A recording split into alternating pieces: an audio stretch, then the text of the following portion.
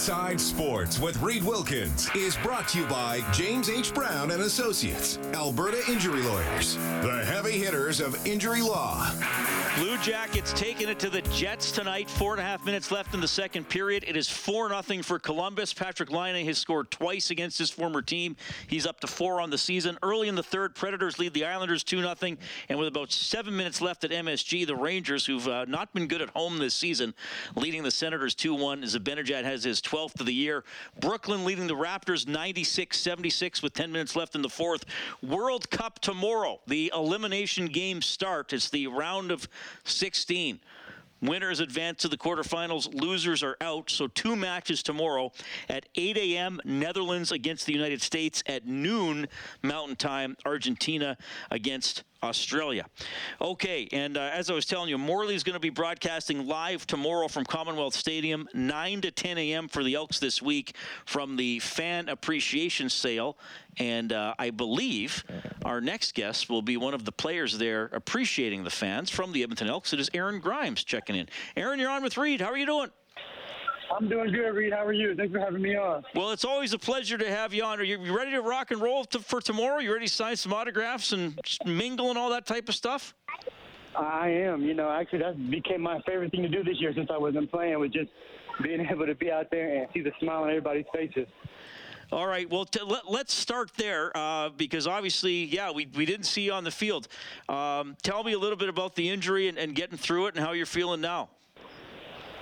Man, obviously a super tragic injury, one of those tear jerkers. You know, it definitely hit me in the heart, you know, when I found out. But, you know, I had my 24 hours to grieve over it, and then it was, you know, hit the ground running after that. So, you know, prehab, surgery, and rehab ever since. And honestly, I'm feeling great right now. I'm running around. I'm doing some sprint work. I'm obviously exercising on it. I'll be doing some change of direction here in the next week or two. So I'll have a full off season of training. And, you know, that was kind of my motivation the entire time. It kind of kept me, you know, I feel like as elite athletes, you know, we can overcome a lot of, you know, injuries and nicks and bruises, but mentally, you know, that mental strength is really what determines whether or not somebody can come back from it.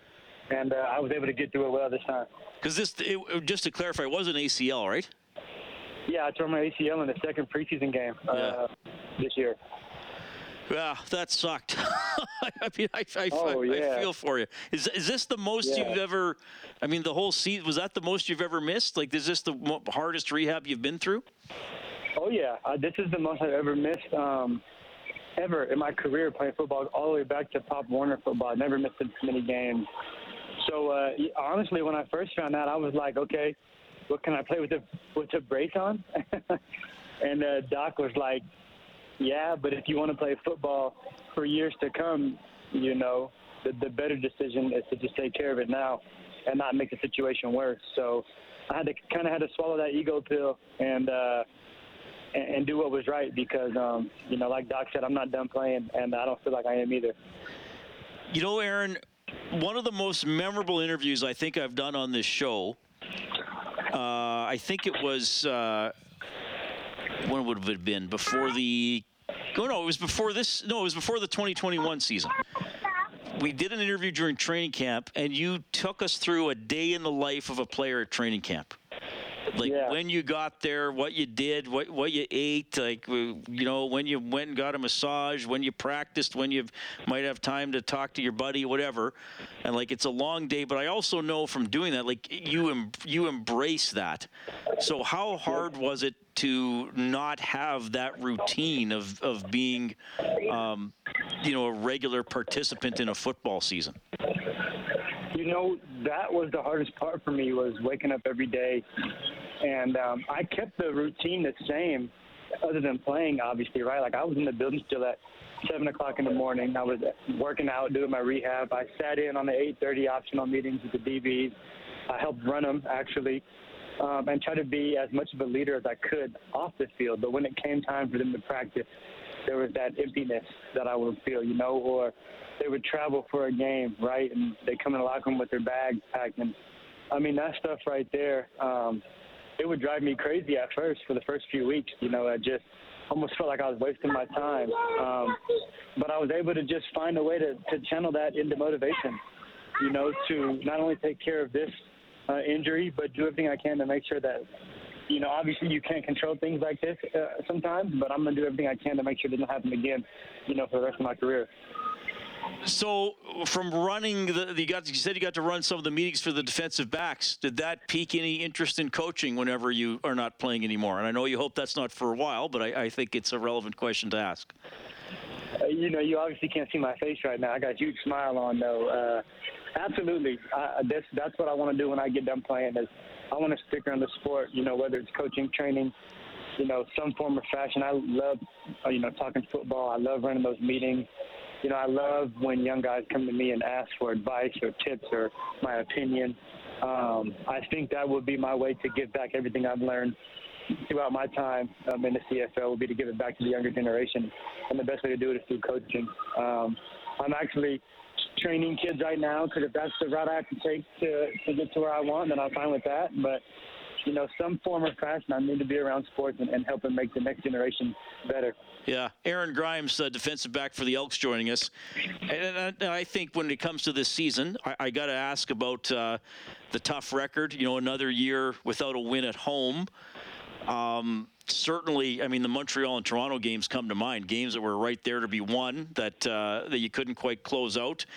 What did you see from your teammates and the coaching staff as the season went on and kind of those playoff hopes drifted away? Because it was tough. I know a couple teams blew you out, but there were a lot of heartbreakers along the way too. Yeah, absolutely, and that was tough. But obviously you want to get that home win. Still crossing my fingers for that. But I seen a team that was starting to try to figure it out. A team where, first game of the season, I don't want to bring up the score, but that obviously didn't go as planned. And then you get towards the end to where it's damn, we're about to win our first home game, and obviously the other team finds a way to win it, or we don't find a way to win, find a way to lose it. But I seen the team who was getting closer and closer to finding a way to win a football game and starting to have a little bit of belief. I feel like that's what hurt me the most from an injured perspective was I wish I could be out there and help be that spark to find that win. Yeah, I hear you for sure. I know it was probably tough for you to be watching. Did you watch the Grey Cup? And if so, what do you think of that fourth quarter? I did watch the Grey Cup, and watching the fourth quarter, I said this is why all three phases of the game are extremely important, right? A lot of guys, they kind of stick their nose up at special teams. Special teams is what won that game and kept it interesting, honestly. But just a heck of a game. What a game to watch. Extremely exciting. And congratulations to Toronto for pulling off that dub. Did you have you ever been in a game or seen a game before that had two blocked field goals in the final 3 minutes? I have never seen that before. That's one of the first things I said is I rarely ever see one block field goal, but two and then one to essentially, lock up the game. I'm like, wow, that's incredible. That's paying attention to details, right? But that's what championship teams do, and that's why both those teams were in the Grey Cup this year. Yeah. Okay. It sounds like you got someone important with you. Can I still steal you for a couple more questions, or do you need to go? Oh, no, I'm all yours. Okay. I don't want to pull you away from any other important duties. Aaron Grimes joining us tonight on Inside Sports. I assume you're watching the National Football League as well. No, I'm sorry. I got one more CFL question. I forgot. Nathan Rourke from the Lions. You mentioned that first game of the season, but he didn't just do that to you guys. Right. What did you? How? And I think it was the Raiders he worked out with yesterday or today. So the NFL teams are gonna look at him. What allowed him to be so special? I know he didn't play the whole year, but his stats were eye-popping even for the 9 or 10 games he played. You're a DB. You had one of the positions that your position group has to try to stop a guy like that. What made Rourke so explosive for the Lions? For me, watching him play the game, it was his football IQ at such a young age. A lot of times he was reading the defense and knew where he was going with the ball before the ball was even snapped, right? There was times where I'd watch him take the snap, and if he went 1, 2, 3, put that foot in the ground and released the ball, in my mind I said, oh, it's a completion. He knew, he sees the hole, he knows where he's going with it. Then you obviously add in the arm strength. right, to make all the throws, and then the ability to make plays and get out of the pocket when needed. He was, excuse my language, he's a hell of a player. He deserves all the respect he gets, and honestly, I'd be surprised if he was back in the league next year with the way he plays. I think he's got what it takes to play down in that league down there. So, yeah, hell of a player. All right. And speaking of that league down there, I mean, there's so many things I could do. Like, I'll just throw this out and I'll see where you want to go for an NFL storyline. For me, I'm a Seahawks fan, and I'm just thrilled they're not terrible. Because they were supposed to win 4 or 5 games, and they already have 6. So I don't know if there's a team or a player you follow in the NFL, though. I'm a Seattle fan as well. When you said that, I started laughing. I almost choked on myself. But, yeah, I'm a Seahawks fan. And to be honest, I was thinking the same thing. Like, all right, let's see what we got. And they came out, and they've been swinging, and they've been surprising me. So extremely happy. Geno Smith is definitely – proving me wrong a little bit there, and I'm excited to see them play every week. Well, I agree with you about Geno, because I was like, oh man, like he's going to get sacked like 20 times a game because he doesn't get rid of the ball. But he's outplaying the guy he was traded for, which I don't think anybody saw coming. So we'll take that, right? Absolutely. I think, yeah. I won't comment too much on the other guy. But definitely surprised me. Like, both situations have surprised me, pleasantly surprised me, both with what the Broncos are doing offensively and what we're doing as a team, the Seahawks. Okay. Aaron, thanks for doing this. I always love talking to you. I know you're working hard, and thanks for sharing your journey of getting through the injury, and we look forward to seeing you back on the field in the spring. So tomorrow, you're at Commonwealth Stadium for the Fan Appreciation Sale. I know fans will be happy to talk to you, man. Enjoy that experience. Thank you, man. I appreciate it. Any time. I enjoy doing these with you. You're a good dude, man, and I really appreciate you. Well, right on. Thank you so much, Aaron. That is Aaron Grimes, defensive back for your Edmonton Elks, hopping on the show. So Morley has the Elks this week, live from Commonwealth Stadium from 9 to 10 tomorrow morning. So that'll be cool. I guess I'll probably be at Rogers Place getting stuff from the morning skate. It is 7:46. We appreciate you tuning in tonight. The hotline, 780-496-0063, is presented by CertainTeed, the pro's choice for roofing, siding, drywall, insulation, and ceiling systems. CertainTeed, pro all the way. I didn't get to the stuff about the Oilers' penalty kill, and we'll wrap up some of your thoughts on the fan base you find the most annoying. You're listening to 630 CHED Inside Sports with Reed Wilkins.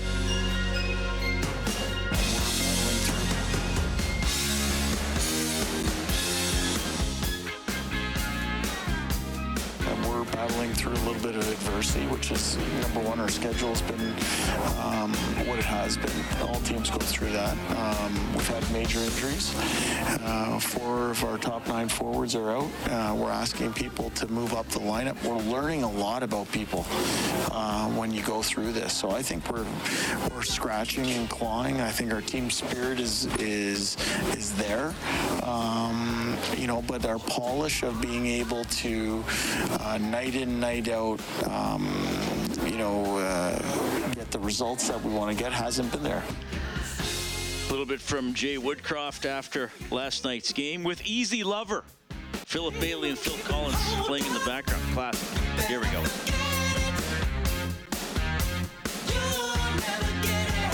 That's beautiful. All right, so I just want to get to this. I was talking about Jack Campbell's and Skinner's stats earlier in the show. I said I was going to get to the penalty killing because Woodcroft made a comment last night that it's improved since the Washington game. I'll call it the Washington debacle because the Oilers went 1 for 5 on the penalty kill.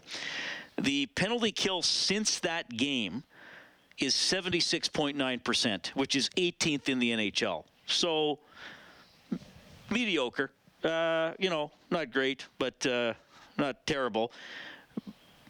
Leading up to and including the Washington debacle, the Oilers were 30th in the NHL at 67.9%. So really there was nowhere to go but up, and they have gone up. I still think their penalty killing needs to be a little better.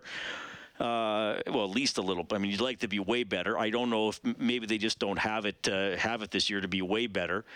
but it'd be nice if it were a little better. Rob and I talked about a couple of those plays last night. I mean, they lost face-offs, and I know Woodcroft said in his availability, well, that he kind of didn't say they were so much penalty-killing errors because it wasn't a set-up penalty kill against a set-up power play, but still losing the face-off and then having to adjust, I think, is part of it. And Rob explained why they didn't cover those 2 face-off losses very well. So anyway, those are those penalty kill stats. Leading up to and including the Washington game, 30th in the NHL, 67.9%. Since then, 18th in the NHL, 76.9%. It'd be nice if they could, have a long run where they're maybe around 80%. We'll see. Tomorrow, 3:30 for the face-off show. Game at 5. Oilers and Canadiens here on 6:30 CHED. Kellen Kennedy, what are people saying? Who are people identifying as the most annoying fan base, and why? Well, we've got fan bases, and why. That's the key thing. You have to say why on this show. We've entered the supernatural now because we've got fan bases both living and dead now on the text line. What? Robbie texts in and says Nordique fans because they think they won the cup last year. LOL. Okay, that's pretty funny. That's pretty good. I like that one. I like that one too. That was good. Oh, Dino Bambino, the Vancouver Canucks fans, because they are a bunch of cosmopolitan, yuppie, Starbucks sipping fair-weather fans. Wow. Canucks fans, not popular. We're getting more, quite a few votes for Canucks fans. Yeah, no kidding. It's unreal. Colton texts in. Yes, he owns my calf. Yes. He owns the calf he named after me. Mm-hmm. Colton says, Maple Leafs fans, because they think Matthews is actually better than McDavid, but I will admit I kind of like Matthews' duster he's been rocking. Okay. I don't think the Leafs fans thinks Matthews is better than McDavid. I think they might think he's better than Draisaitl, which I don't think is accurate either. But he's pretty good. I mean, he did win the MVP, which should count for something. We got one from our old buddy Matt in the culvert as well. Uh-oh. It's probably pretty cold in the culvert. It's freezing in that culvert. He says, after this past week, Croatian soccer fans. You know what? That's an excellent text. I kind of felt that way too. Like, just get over it already. Yeah, no kidding. Sorry our coach used a bad word. Like, man, oh man. It was just motivation. Like, honestly, that's all he was doing. He was trying to motivate his team to do good. That's it. And boy, did that get blown out of proportion. And it's like, oh, well, you beat a country you're supposed to beat. Okay, good for you guys. Yeah, exactly.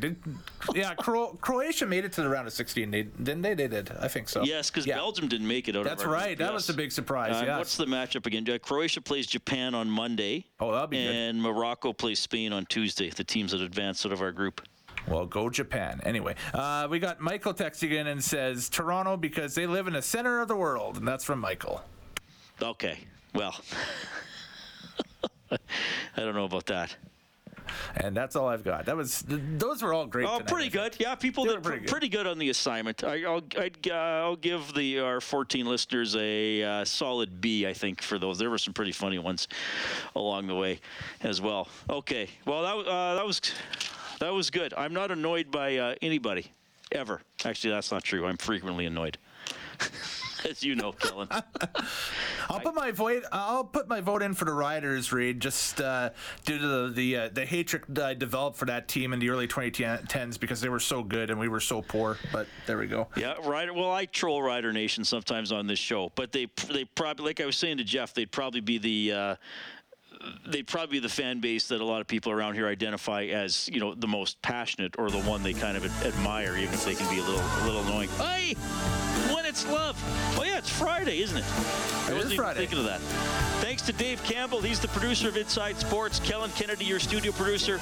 I will join you at 3:30 tomorrow afternoon for the Face-Off Show. Game is at 5. Oilers start a 4-game homestand taking on the Montreal Canadiens. My name's Reed. Thanks for listening.